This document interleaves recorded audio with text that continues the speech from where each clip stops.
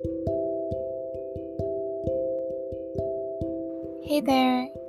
It has been raining and cold for this whole week in Hong Kong.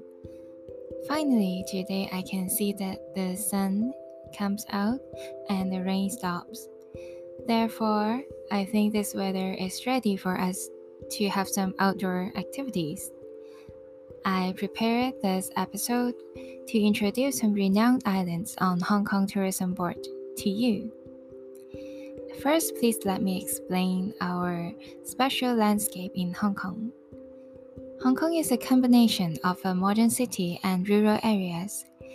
Here you can see a lot of tall commercial buildings on one side, and just about 1 to 2 hours away by bus or ferries, you can see exotic islands on the other side, which you can visit to recharge your batteries and return completely refreshed.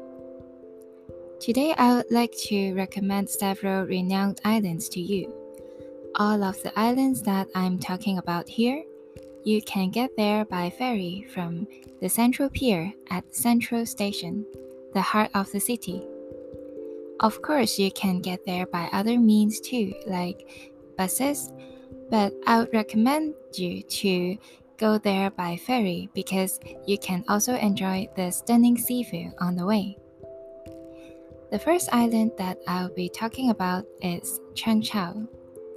It is a small village famous for Hong Kong-style seafood and snacks like fish balls and mango mochi. The fish balls and mango mochis, yes, you can also find them in the city, but what makes them so popular in Cheung Chau is that they are in extra large size.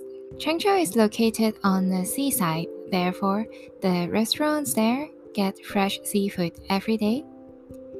People also like to do fishing here, and they could take what they got on the day to the restaurants and ask them to cook for them. It's an island which offers you the scent of sea and the taste of umami. There's also a beach where you could see the sunset or just spend an afternoon there. Although the water is not very clear to me compared to other islands or beaches in Hong Kong. I would like to especially introduce you some beaches with clear water and nice views in another episode. Right, so get back to Cheung Chau. It is also a very popular place for a layover.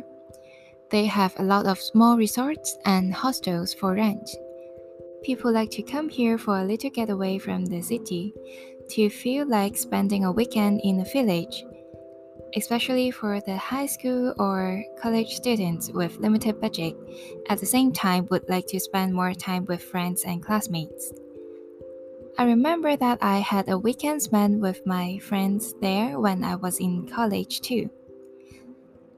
For your information, there are some infamous ghost stories and urban legends in some of the parts and some of the resorts there. I have a friend also experienced something ghosty in Cheung Chau resorts when she was in high school. Believe it or not, it would be like an adventure if you decide to do a layover here. You can get to Cheung Chau by ferry at Pier number 7 at Central. They have both ordinary ferry and fast ferry services to Cheung Chau. By fast ferry, it costs 40 Hong Kong dollars, which is 5 US dollars, and it takes about 35 to 40 minutes to get there. And by ordinary ferry, it's 20 Hong Kong dollars, and the journey time would be 55 to 60 minutes. Senior, child, and disabled persons would get the tickets half priced. The second island that I would like to talk about today is Mui Wo. It's more like a residential area than a tourist spot compared to Cheung Chau. People usually compare Mui Wo to Cheung Chau because they are very close, and the fare of ferry ticket and journey time are the same for them. I've only been to Mui Wo once in my whole life so far, It was last month, and I think it's cozy and relaxing to spend an afternoon just wandering around the small village. You can find different comfy coffee shops, restaurants, local craft stores, and wine stores here. It's giving me a mixing vibe of an exotic island and a local village. However, I'll describe it as an island that you have to go there once in a lifetime, and that's it for me. I don't think it's necessary for me to go back there again because everything's great here, but they are not as attractive enough for me to travel all the way there again. But it's worth to mention that we went to a coffee shop called Paul's Cafe. They have turmeric latte. It was my first time trying it. It's latte made with some Indian spices, the scent of a tropical country. It's very rare for you to see coffee shops providing turmeric latte in Hong Kong, so if you are going to Mui Wo, you should definitely try it. You can get there by ferry at Pier number 6. The ticket price and journey time would be the same as those for Changchao. The last island that I would introduce here is Discovery Bay. It is an island that makes me feel like I'm in another country, because a lot of foreigners living here, especially Europeans. So again, it's mainly like a residential area consisting a lot of nice restaurants with different cuisines, and bars along the seaside are beautifully decorated too. They also have a big shopping mall and some other local craft stores there as well. One special thing is that every year during Christmas time, Discovery Bay has a Christmas market there, which would last for weeks. It's the greatest event there throughout the year that attract a lot of people to go there, not only the tourists or foreigners, but also the local people would like to go there, especially in Christmas time. I went to their Christmas market last year. The theme was Alice in the Wonderland. There was an enormous Christmas tree at the center of the island, and a lot of Christmas lights were put on as well. I got mood wine there. You can go to Discovery Bay by ferry from Central Pier number 3.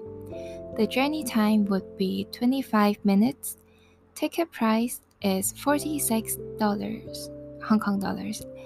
Yes, it's slightly higher than the two islands that I talk about in this episode. I think the main reason is that its main target audience are the tourists and foreigners, and it's also a residential area for Europeans, and maybe the government or the tourist board think that they are more affordable somehow. That's why the ticket price to go there, and also the things selling in the island is also slightly high with a higher prices than those you can find in the city. Yes, and talking about the ticket price, it's also half price for senior, child, and disabled person. Alright, this is all for this episode. Of course, we have many more nice islands and villages that you should not miss in Hong Kong, but the three islands that I talk about today would be like an entry level that you should start with, because they are the most famous islands on tourist board in Hong Kong, and they are really special and it's convenient for you to get there. More islands and villages would be discussed here soon. I will see you. Bye.